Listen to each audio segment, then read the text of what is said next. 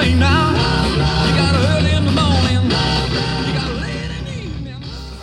Ladies and gentlemen, coming at you live from the Cubby Hole here in Marietta, Georgia. Woo, folks, it is not Friday, and woo, it is not Linderman's Picks, folks. But I am Jay Linderman, hosting a very special impromptu episode of Tales from the Abyss. That's right.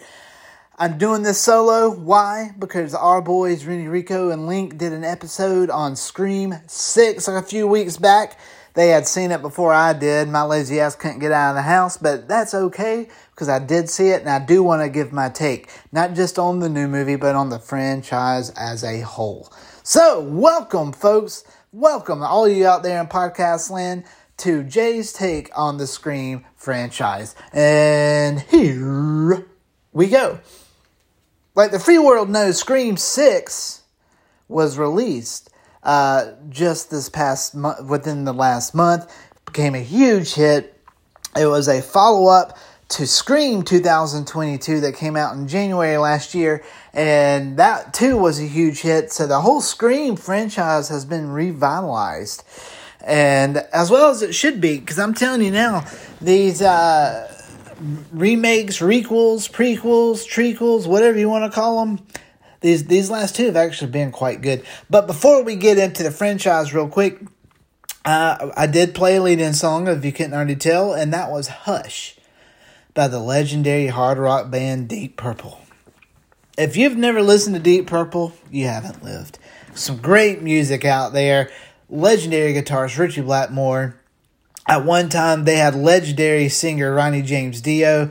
Dio and Blackmore formed the band Rainbow, But Deep Purple was a Ritchie Blackmore project. They've got some great albums, such as Machine Head.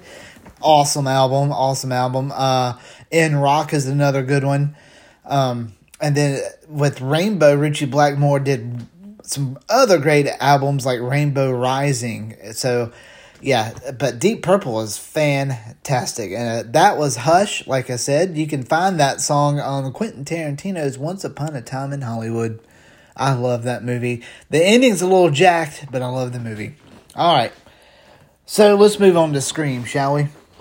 So what I've done, I've compiled a list of from worst to best of all 6 Scream movies. And so what I'm going to do is give that list and talk about each film real quick as we go along. So, are we ready? We're going to start at the bottom at number 6, and here we go for Scream. Here we go. Jay's take on the Scream franchise, and coming in at number 6. It's probably not much of a surprise, but Scream 3. Yes, Scream 3. This was the one where production was delayed several times towards the end of the millennium, which I don't understand, because if they had enough time to prep and they kept delaying production, why in the ever-living shit did Courtney Cox's hair look like that? Woo! The bangs, the dark bangs in the front with the pale skin. I'm not sure what look she was going for. She looked like a ventriloquist dummy. I'm just saying.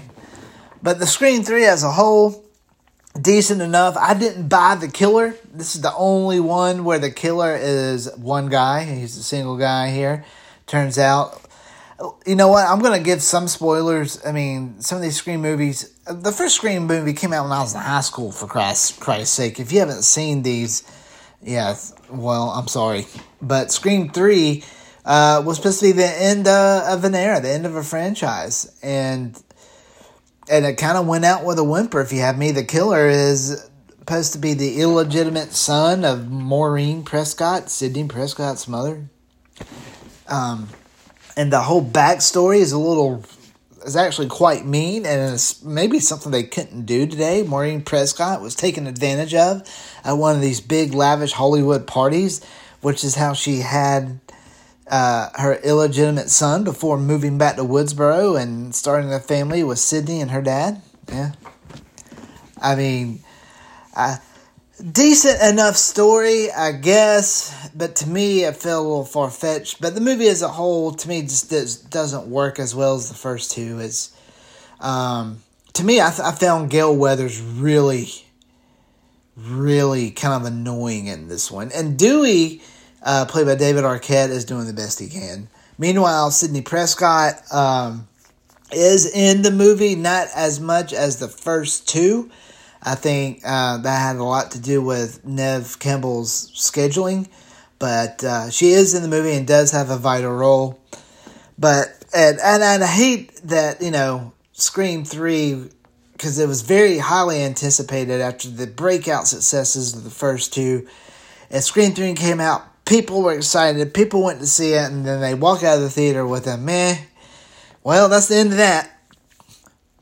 But no, it wasn't. So let's move on to number 5 on our list, which happens to be Scream 4. Scream 4 was released in 2011. April 2011, and I actually saw this in the theater as well. I was excited about it, and it just, I remember seeing the theater and being underwhelmed. Maybe I was expecting a little bit more out of the movie itself. It was good to see Gail and Dewey and Sydney. We get a new character with Marley Shelton with the deputy. We see her for the first time in the franchise in Scream 4 as Dewey's deputy, as a matter of fact. So, Scream 4 was okay. I didn't buy the killer on this one either. Just did it. And as a matter of fact, it's been a long time since I've seen Scream 4.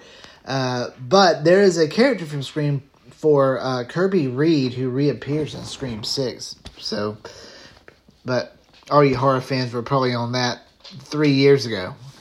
Anyway, Scream 4, it's just, the tension's out there. It's cool Wes Craven came back to do one more, but I kind of wish, Scream 4 wasn't his last one. I'd like to see him kind of right the ship a little bit after Screams 3 and 4, but unfortunately, the great master of terror, Wes Craven, passed away due, I believe it was a brain tumor, if I'm not mistaken. Anyway, but that's okay. The franchise is in really good hands right now, and we will get to them in just 1 second. So at number 5, I have Scream 4. Very underwhelming. Didn't buy the killer. A lot of the side characters and new characters I really did not care for, except for maybe Kirby. Thank goodness. I liked her because she comes back. The Sydney character is very strong in this one. You can tell she's had enough shit. Same with Gail. Dewey is the sheriff of the Woodsboro Police, so he's basically living his dream job, but coming together, and with the backstory I wasn't buying yet. Scream 4 is at number 5. Alright, number 4, I have Scream 2022. Pleasantly surprised with this one, and with some great performances, especially with Jenna Ortega, who has become a breakout star after this and her show Wednesday on Netflix. But Scream 2022, I like the twist. It's a way to get the original movie back in it, and that is to have our main character of Sam Carpenter be the daughter of Billy Loomis. Yep, the homicidal maniac himself, Billy Loomis from the original. Yep, apparently he had a daughter at some point. Anyway, but does she have his killer gene? Does she? I mean, that's a question that's being popped up through these last 2 movies. Does she have that killer gene that her dad does? And we'll get to more of that in a second. But the movie as a whole was really awesome. I really enjoyed it. The ending, I predicted the ending about halfway through the movie, to be honest. But it was still fun. Still some great jumps and scares. Scream 2022 does hit the mark as far as horror movie goes. And the way that this new Scream franchise, this new version of the franchise is trending, we're in for a lot more good stuff. So that leads us to number 3 on my list, and that would be Scream 6, the latest one. Watched it just last night, and I tell you, it's a movie chock full of intense scenes. I think the one most people talk about based off the previews is the convenience store scene with the shotgun. Yeah, it's very well done. The subway scene, very well done. The scene where they're having to cross apartments by a ladder was very well done. The movie itself also does a great job of keeping the audience guessing as to who's the killer, who's going to die, who's going to get hurt. Does the killer in this Scream follow by the rules?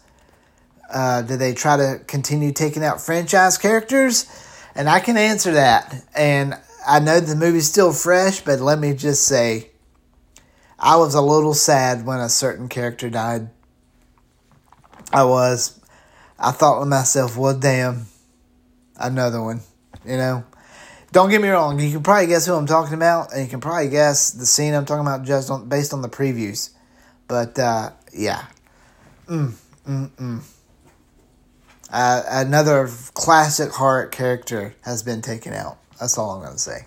Anyway, Scream 6 works for the most part. Here's the one gripe I had with it. And that has to be, I know Scream 6 is supposed to take place in New York, but there's not much of New York in the movie. Probably because they didn't film it in New York. I don't know. Put it this way, okay? Way back in the late 80s, 88, 89 time frame, right? Friday the 13th, Part 8, Jason Takes Manhattan, went into production in Vancouver, Western Canada. Supposed to be New York. Didn't work. Therefore, that's why 80% of the movie is on a goddamn boat. But Scream 6 had every opportunity in the world to take care of the New York atmosphere, to let the city be a part of the movie. And outside of the subway scene, I felt like we didn't get enough of that. I think it would have been cool to see Ghostface in a popular high rise. You know what I mean? Or running through Times Square. I mean, Jason got to be in Times Square at least. I mean, all the money in that budget went to that one shot, I think, for Friday Part 8. But Scream 6, I thought a little bit more New York needed to be incorporated. And how about the ending? Like I mentioned before, is Sam, does she have that killer Billy Loomis gene running through her veins? I mean, we kind of get a nod to the end of Friday the 13th Part 5. Remember? Tommy Jarvis is in the hospital. He gets waken up by seeing a vision of Jason, checks his drawer, there's the Jason hockey mask, and he puts it on, and it looks like he is getting ready to take out the other main character from the movie, Pam. What happens at the end of Scream 6? She has her dad's original mask. And to take out the bad guys, she goes from 0 to Carrie White in about 2.5 seconds to take out the bad guy. So she's got some sort of killer gene in her, I'm telling you. But anyway, Scream 6, very enjoyable. Gave you my gripes about it. But as a whole, as far as tense scenes, Scream 6 is full of them. So yeah, there you go. I got Scream 6 at number 3. At number 2, I have a Scream 2. If anybody's old enough to remember the hype behind Scream when it first came out back in December of 96, it was very quietly released, and then by word of mouth it exploded into popularity. And so Scream 2, much like Scream 6, came out about a year or so. Actually, Scream 2 came out all less than a year from Scream 1. Scream 1, December 96. Scream 2, November of 97. Scream 2022. Scream 6, January of 2022. Scream 6, March of 2023. So, and I'm telling you now, with Scream 2 being made and released so quickly, it's amazing at how good this movie is. Same can be said for Scream 6. But Scream 2 is a fun sequel. This was, quote-unquote, a meta movie before meta was cool. Love the Randy character. Hate he gets killed in this one.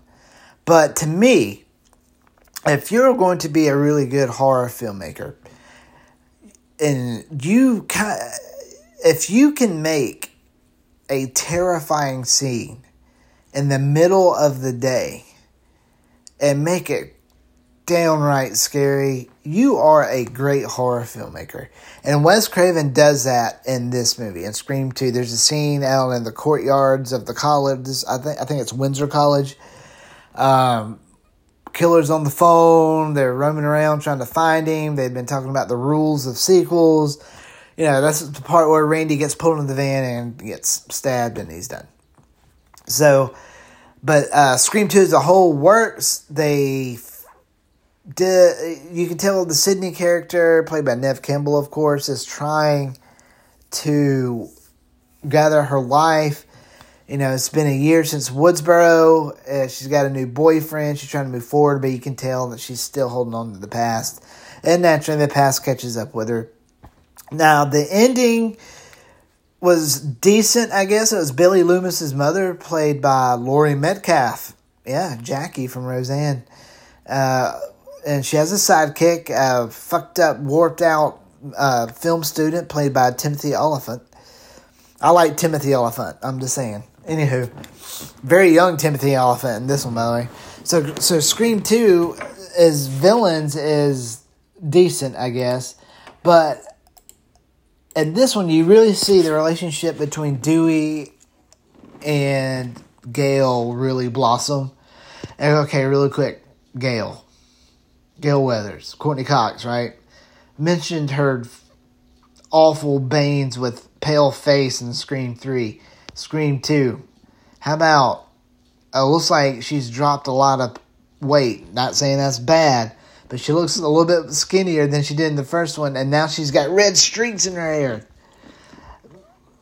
And it looks like she's wearing blue contacts. Maybe that's her real eyes. I don't know.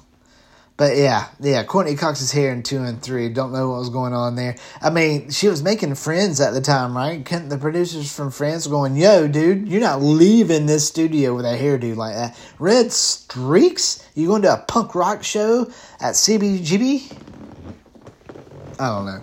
Anyway, as a whole, Scream 2 works. Great sequel, great follow-up. Advances the characters. We get new characters that we like. Does everything a sequel is supposed to do. And that leaves us with number 1 on my Scream list here. And that's the original. Released in December of 96. Came out of nowhere, smacked people in the face. Brought the horror genre back to life. The horror genre was dead.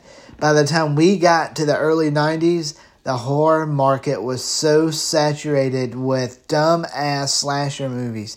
I love slasher movies, but by the end of the 90s, it has gotten ridiculous. And then we started getting straight-to-video stuff, which is great and wonderful, and there's a huge fan base for all that. But then all of a sudden, that fan base went away. Candyman came out in 92, and that was pretty much the only thing we had as far as horror. I mean, even John Carpenter and Wes Craven went on to make non-horror movies. Craven tried his best with 1994's New Nightmare. I gotta give the man some credit because that's a great movie. But I'm telling you now, Scream saved horror. It did. And what happens when something's successful? You get imitators. Next thing you know, the next year, I believe, we had I Know What You Did Last Summer. We had Urban Legend. Stuff like that. This is before the whole remake stuff. And thanks to Scream, we got a new Halloween. Halloween H2O. It's basically Scream with Laurie Strode. That's what I call it. But the first Scream movie still works. I still love Billy and Stu as the killers. They played great off each other. Sidney Campbell. Sidney Campbell. I'm thinking of Scary Movie, the parody. The first one's hilarious. I'm not too sure about the other ones, but the first one's awesome. Anyway, Sidney Prescott is one of the great final girls ever, and she's still around. She was great in Scream 2022. Too bad, we're starting to lose legacy characters, and Sidney wasn't even in Scream 6, so... the first Scream, I saw it in the movie theaters, and it was packed, and people were losing their minds over this movie. They took the slasher genre and turned it on its head. And I'm telling you, Kevin Williamson became such a hot commodity after this. Wes Craven was a big-time, big-shot director once again. So, give a lot of credit to Scream for bringing horror back. For pulling horror out of that quicksand. For taking that hand and pulling them out of the depths of hell. Did I sound like Vince McMahon just there? The depths of hell. That's my best Vince McMahon. But anyway, folks, thank you for listening. That's my Scream list. I'm going to do a quick recap from worst to best. Number 6, Scream 3. Number 5, Scream 4. Number 4, Scream 2022. Number 3, Scream 6. Number 2, Scream 2. And number 1, the OG, the original 1996 Scream. Folks, I am Jay Linderman. Thank you for tuning in. I just wanted to get my words on Scream out there. Now that the new sequel has been released and half the world had seen it except for me. But now that I have, I just wanted to get my take on it. Link, Rennie, Rico, you boys did a wonderful job reviewing Scream. And not only that, right here on Tales from the Abyss, we dropped a new episode this week, Link and I. We sure did. We dropped a new episode and we talked about Southern gas station gas food. Interesting, huh? But the main part of the episode was we were talking about Superman. That's right. Superman turned 85 last week, by the way. And also, real quick, folks, I got some thank yous I want to say and to send out. Thank you to everyone who reached out to me last week. I had a medical issue that basically kind of came out of nowhere. Pretty scary stuff. I do have some doctor's appointments. I'm getting everything monitored and checked out properly. And it's a situation that is not too serious, but it is something that I'm going to have to follow. In other words, I need to take better care of myself. Stop being a moron. I'm about to be 44 this week, and I'm not 24. You know what I mean? Yeah, my birthday is Friday. Can you believe it? We'll celebrate on Linderman's Picks on Friday. What do you think? Anyway, so thank you to all those who knew about the situation and reached out to me to make sure I was okay. So thank you very much for all that. And with that, folks, that's going to do it for my solo effort on Tales from the Abyss. And I will see everybody on Friday for Linderman's Picks. Stay tuned for later this week for Arthur Ziegler's History Tales from the Abyss and Rennie Rinko's The Sentiment. So be prepared for those. I am Jay for Linderman. I can't speak, man. What happened? The tongue bandit came in and got me. Jesus. Folks, I am Jay Linderman, and I'm here telling you to all to stay safe and to stay badass. Good night, America.